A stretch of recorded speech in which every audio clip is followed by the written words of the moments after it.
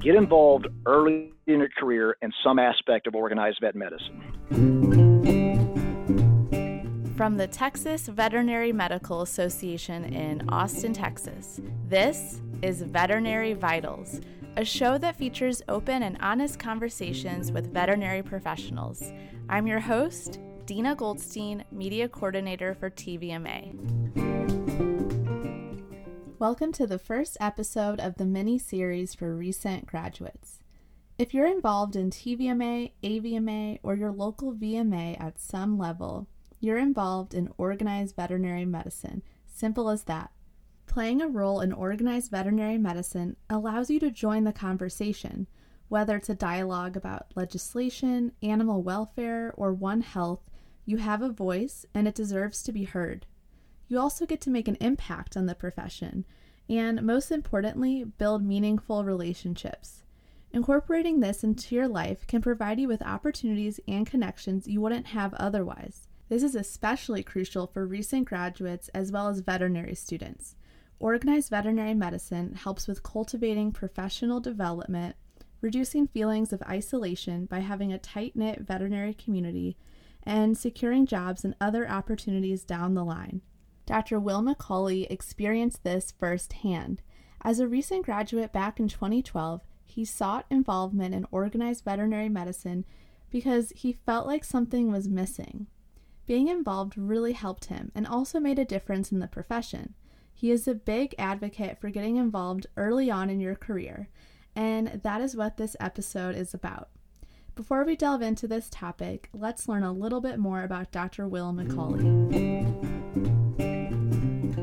I am the director of the Veterinary Biologics section at the Animal Health Institute, or AHI. AHI is a Washington, D.C. based trade association that represents the manufacturers of veterinary drugs and vaccines in the U.S. And kind of to describe my role, the easiest way to think about it is I act as the go-between for the companies that make vaccines. So Zoetis, Boehringer Ingelheim, Merck, Elanco, as well as some smaller firms, and the branch of the USDA that regulates veterinary vaccines in the U.S. Okay. And when and where did you graduate? I graduated from Texas A&M 3 different times, undergrad in 2007, from their MBA program in 2010, and of course, veterinary school in 2012. Okay. So were you getting your MBA and DVM at the same time? Sort of. So A&M has a really innovative program there where it's kind of a partnership between the vet school and the business school. So the way it works is you go to your first 2 years of vet school, just like everybody else. And then between your second and third year, you actually go across the street to the business school and you do an accelerated MBA program. So instead of the usual 16 months it takes to complete the program, you do an accelerated one and you finish it in 12 months. So you do the full MBA program, the same expectations as everybody else, but that allows you to go back over to the vet school. You drop down a class, so you join the class that was originally behind you, and then you finish out your last 2 years of vet school. Wow. So was that 1 year, did you enjoy that as like a break from other sorts of classes? Like how was that year like compared to veterinary school? I wouldn't say it was easy, just because I had no experience in the world of business and management and stuff like that. Before the MBA program, I had, I think, one personal finance course in undergrad, and that was it. Because like so many veterinarians, I tracked animal science. That was my major, so I was very into the science aspect of things. I didn't really take a whole lot of management or business classes, so it was a big change of gears for me, and that was definitely challenging and frustrating at times. But the insight that the years have given me since going through it made it very clear that it was a very valuable thing for me to do, and I'm very happy I did it. I'm sure it makes you more marketable when you're looking for jobs. It does. It definitely stands out. It's not like I had to have that to do my current job, but I do think it gives me a different perspective on stuff. I can kind of follow along on the conversations that our member firms have when they're talking about the profitability of this project versus this one, and the way that they assess what projects to undertake, what products to pursue, what areas to get into, and what not to. I don't know if I would have that same level of insight if I hadn't done the MBA program that A&M offered. Okay.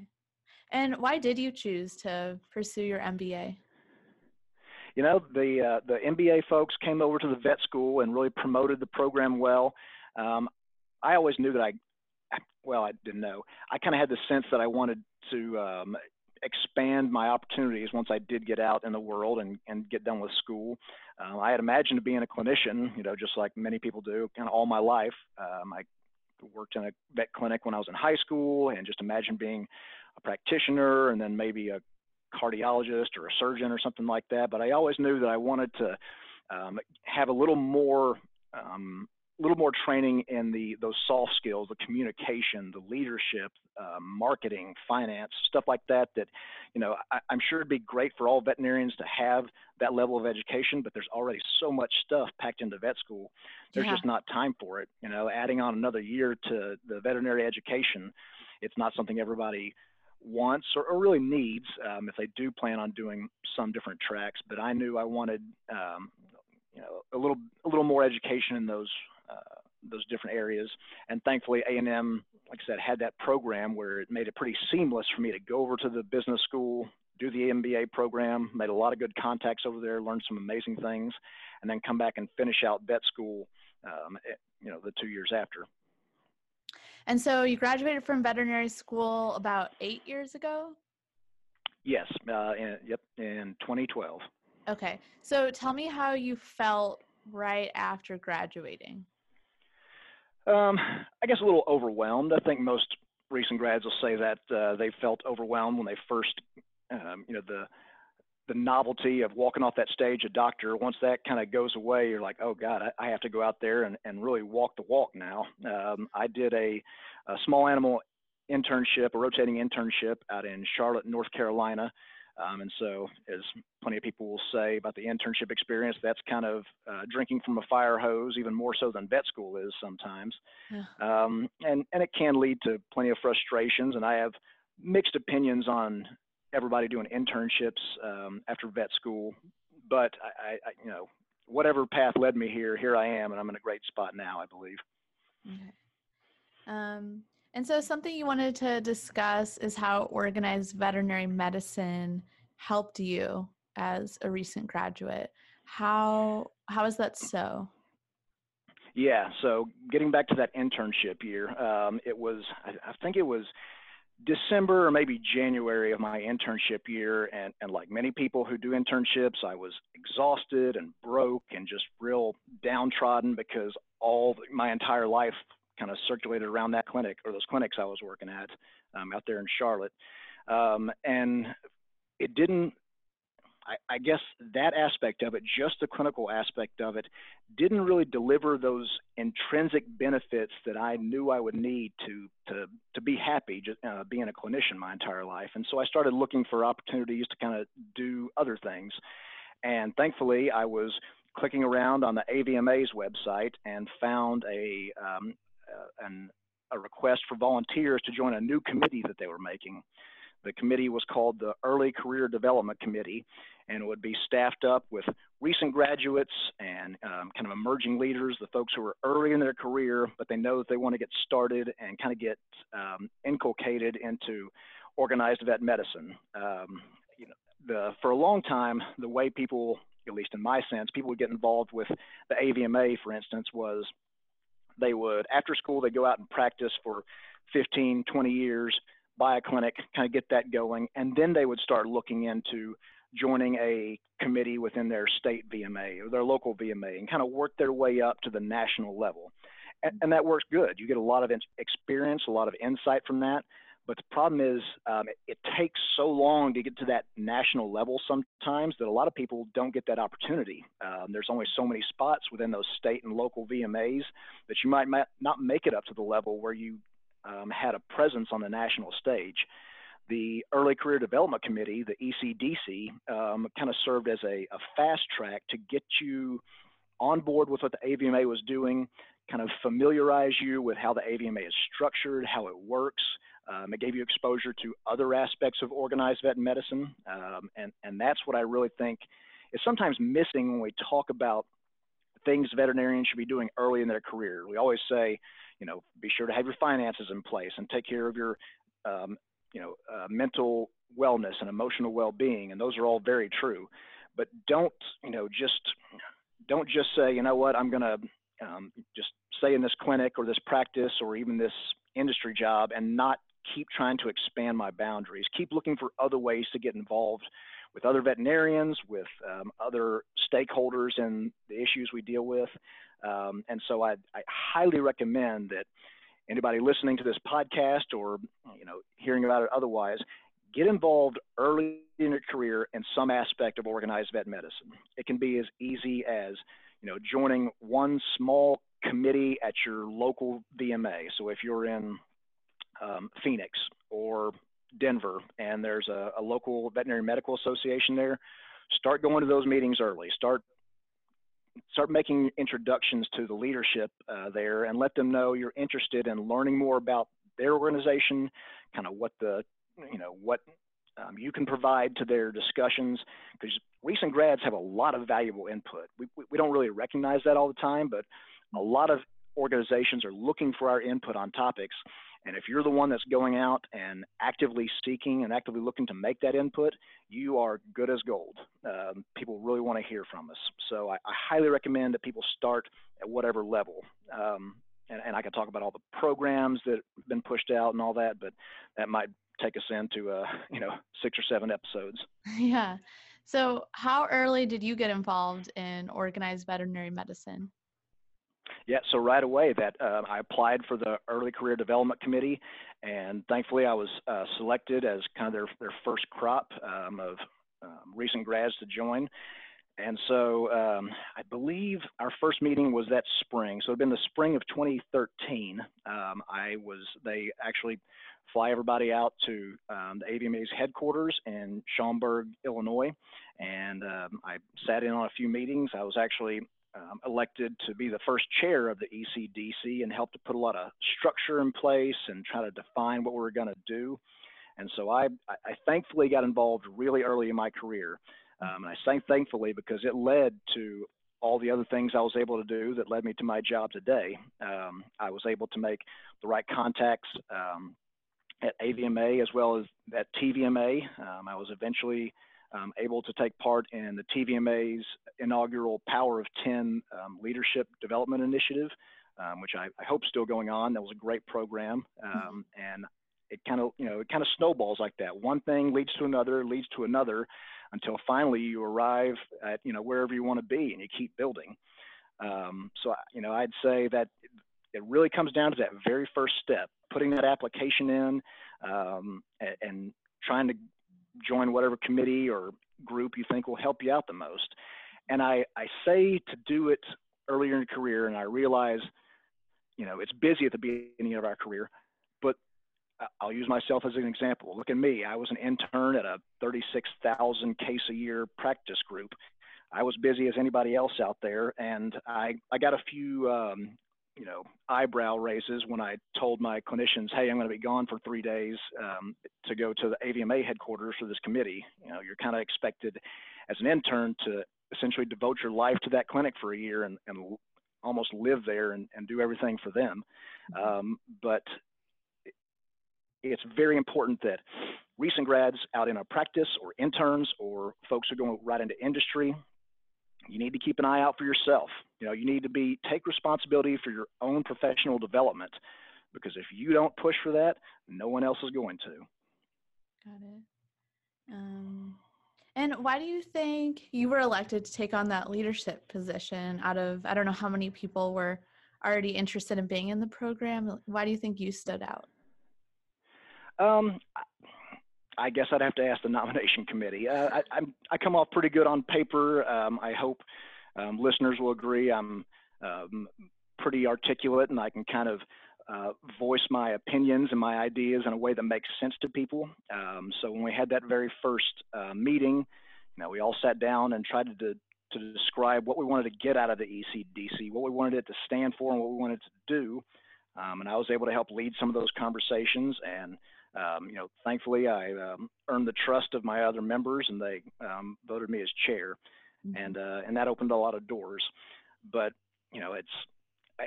I don't attribute it to any one thing. It may be luck, could have been, but regardless, here I am. I'm a big believer that you kind of make your own luck.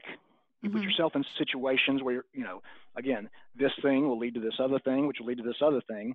And if you're patient and consistent with what you do, sooner or later, you're going to get that break. Yeah. And, veterinary students can get involved in TVMA, as soon as their first year. So tell me about that, your involvement with TVMA. Well, it's going to be disappointing because I was not really involved with TVMA or SAVMA as a student. I was, I guess, one of those, I don't want to say slacker, but I didn't get involved in organized vet med in school. And who knows where that could have led if I had. And there's two lessons to learn from there. One, I definitely wish that I had. I wish that I had done way more with TVMA when I was a student, and got kind of on that path quicker.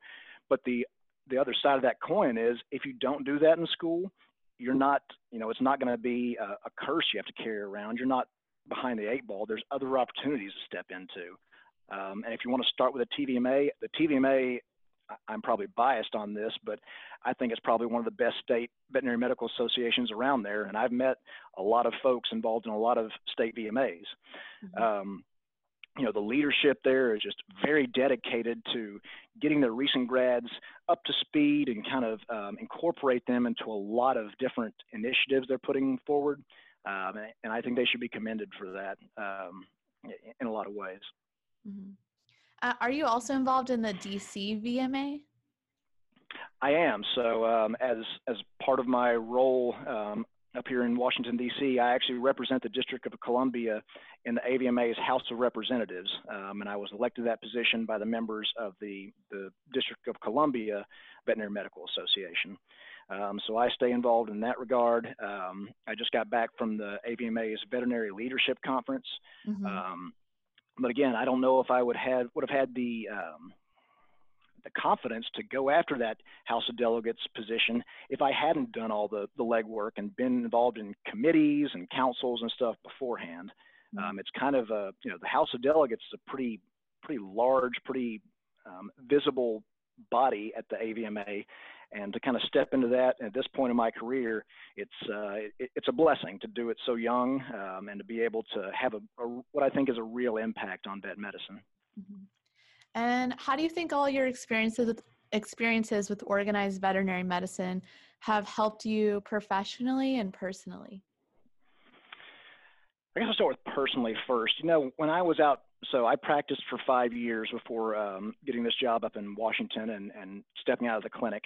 I was a small animal and exotics practitioner in Dallas, and it can be very isolating. It really can be, and this, might lead to another conversation we might have on mental wellness and burnout and maybe career transition. But the idea that I put so much value and so much of my personal worth on this image I had of being a practitioner, of being a clinician, of being that I guess hometown vet, and when that didn't give me the sense of satisfaction that I needed, it left this hole inside me. It left this, I guess this,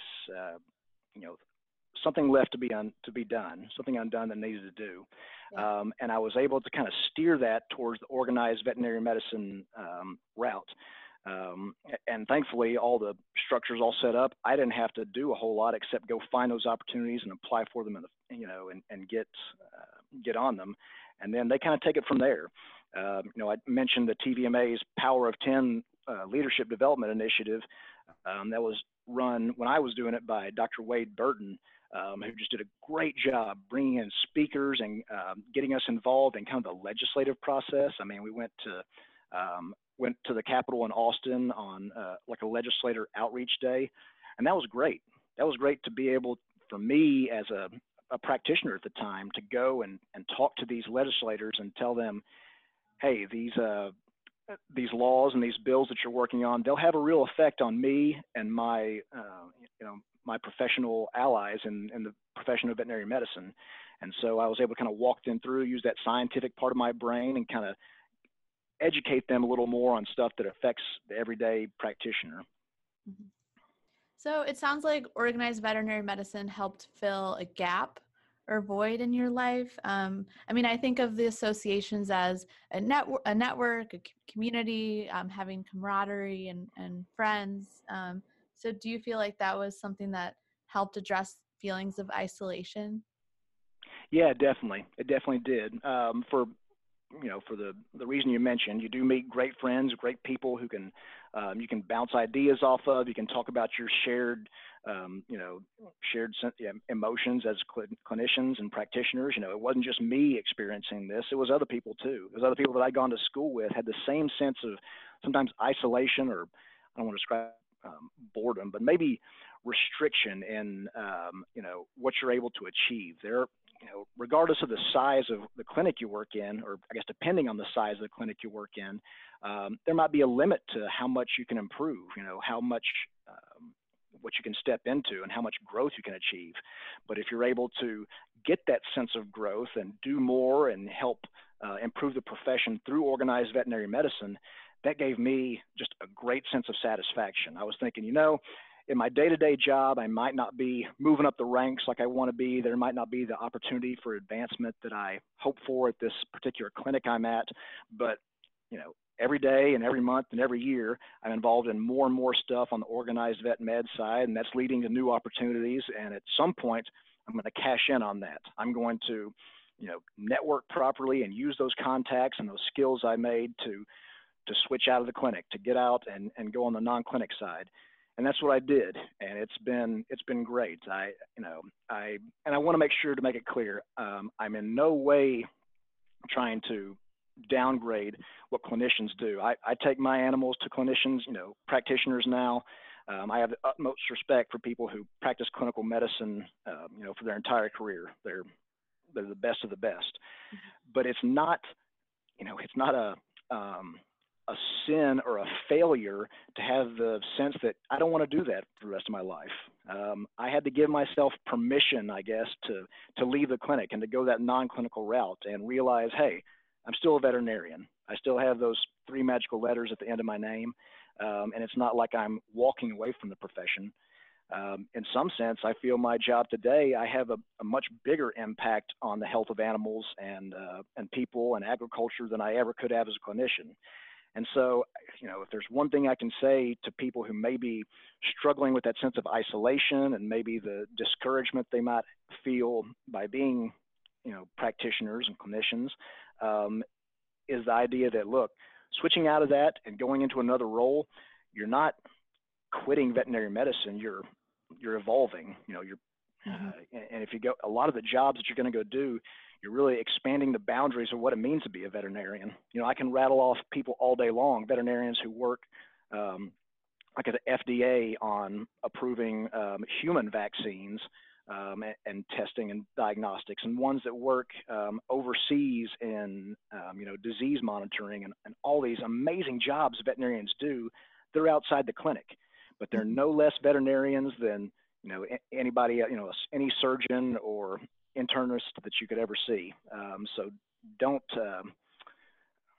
I tell people, don't restrict yourself to what you think it means to be a veterinarian, because the definition of veterinarian, what we can do with this degree, it's pretty expansive and pretty amazing. Mm-hmm. And our first episode is about redefining success in veterinary medicine, where I spoke with Dr. Lori Teller and Dr. Nancy Turner about their idea of what being a veterinarian was like before they even started vet school, which was to be a practice owner. And then both of them went through this experience where they had to find something that worked better for them. And it was very difficult for them. So that's a great example of what you're talking about. Absolutely. Dr. Turner and Dr. Teller are good friends of mine. I told Dr. Teller this. She's definitely a mentor of mine that I kind of look to for insight and, kind of advice on a lot of different things. And that's a perfect example. They're expanding what it means to be a veterinarian and to essentially deliver value to society through our education. So it's redefining success. Yeah, that's a great, I haven't listened to that episode. I'm definitely gonna go back and listen to that episode and hear that one, because that's a great thing to focus on, especially for folks who may be considering changing up what they do in veterinary medicine. Mm-hmm. Yeah, I mean, it's really encouraging to hear your peers are going through something that you're feeling, which is really special about the podcast, because then you're finding out, you're not alone. So it's just another avenue to hear from your peers. And so my next question was actually about mentorship. Who are your mentors? Because I'm sure that's helpful, having at least one or two, like Dr. Teller, as you enter the workforce or are already like a couple years in. Yeah, and the mentor-mentee topic or discussion, I think it gets clouded sometimes with the idea that you have to have one mentor that you say, hey, you're my mentor, I'm your mentee, tell me everything I need to know. That's really, in the real world, that's not what that relationship looks like. You get bits and pieces of information and advice and guidance from a lot of different people in a lot of different roles. I could count probably 36 people who I would say have had as much effect on me as the others as I move along in my career. And so, if for folks who are in a setting, either at a clinic or at a company or doing whatever with their degree, and they don't have, one person that they can go to with questions and advice, don't count that as a failed, a failure on your part, because I guarantee there's probably at least half a dozen to a dozen other people who you may not be quite as close with. You may not, be as comfortable with addressing these issues, but that's how you get comfortable with them. You send them one email about one aspect of something and just try to get their feel for it. And that builds and that grows. And then they put you in touch with other people, and then you get more input. So that, the idea that, it's going to be a one-on-one pairing of a mentor and a mentee, I think those days are gone. That might have worked very well back in the days when, you bought a clinic from someone and then that veterinarian served as your mentor for just about everything. In this day and age, it's just not, we're not restricted that way. It's a blessing to not have that anymore. And so I highly recommend that everybody expand that mentor network as far as you can, as wide as you can. My people that I would count as mentors include folks who work in the government relations division at the AVMA, and practitioners at big clinics in Dallas, and professional services veterinarians at IDEXX and Merck and, all these huge companies, and international regulators. There's just so many people that you can go to for little bits and little hints and little pieces of advice. And whether you realize it or not, they're mentoring you. They're sharing information and knowledge they have with you, hopefully freely, and they're trying to do it because they're motivated for you to be a better veterinarian and to be happier in your profession. Mm-hmm. So I guess instead of giving it a label, it's maybe like a person who provides guidance and encouragement and directs you to resources. Would you consider yourself in some form a mentor? In this podcast, you're giving guidance. In any other way? I hope so. I hope I'm a mentor to people. At this meeting I was just at in Chicago, the Veterinary Leadership Conference, I do, kind of one-off conversations during breaks, and I talked to a veterinarian who she's a swine practitioner. She's works for a swine farm, and the American Association of Swine Veterinarians is trying to set up a similar entity to the Early Career Development Committee that I talked about earlier. And she was just bouncing ideas off me, asking, "Hey, how do we set this up? How does our first meet? What do we concentrate on in our first meeting? How do we populate it with people?" And so I'm not that much older than her. I don't have a degree in setting up committees, but I could just share my experiences. And a lot of times that's the most valuable thing is just telling people what you've already done, what worked, what didn't work, and what ideas you might have to improve, whatever it is they're talking about. So regardless of how early you are in your career, even if you're a recent grad, think about what you look like and what you are to pre-vet students, or even like high school students. You're on this just pedestal, this mountain, and you can do so much for people in that situation with your experience. So don't, just because they're the huge names in veterinary medicine, and we may not be one of them, you're still a big name to somebody. So go out and try to find those people and help them out as well. Mm-hmm. And any closing remarks, if you were to either talk to a veterinary student or recent grad, someone who's hesitant to get involved in veterinary medicine? I know those are three different kinds of people. So any other thing you feel like you haven't had a chance to say? Yeah, the sentiment goes around quite a bit that veterinarians kind of fall into this bucket of introverted extroverts or extroverted introverts. I can't remember how they lay it out, but we kind of associate with other people when we want to, and we're usually we're always very smart, and we're able to kind of get the gist of an argument quicker than a lot of other people. But sometimes we don't like associating with big groups of people all the time, and I definitely put myself in that field. But there's a lot to be said for forcing yourself to do that. I always hate the statement "fake it till you make it," because you're not faking anything. You are who you are. You're not presenting yourself as anything else. But even if you don't see yourself as that extroverted type that goes out and on their own gets involved in organized vet med, or goes out and mentors high school students who are interested in veterinary medicine, even if you don't picture yourself as that person, pretend to be that person one time. Like, pretend you're an actor, and that's what your personality is, one that goes out and seeks those opportunities and kind of just goes through. No one's gonna, in all my experience, no one's ever put me under the microscope and said, "Hey, you've done all these great things, you volunteered your time, you've come to this committee meeting and put forth all this effort, but I don't think you're really who you say you are." No one acts like that. No one's judging you harshly because you might not be the most dynamic speaker or the best writer or whatever your shortcomings may be. If you graduated from an accredited veterinary school, and you're out there in the world, your input has value. Your ideas have a lot of value, and so don't downgrade that just because you think, "Oh, I'm not really the AVMA type or the volunteer type or the whatever type." It takes all types. That was Dr. Will McCauley. He works at the Animal Health Institute in DC. If you're a recent graduate or veterinary student, don't wait to get involved in organized veterinary medicine. Hey, you could start today. For information about getting involved, please contact our office. Contact information will be in the show notes. On the next episode of Veterinary Vitals, we continued the mini-series for recent graduates by chatting with Dr. Michelle Boatwright.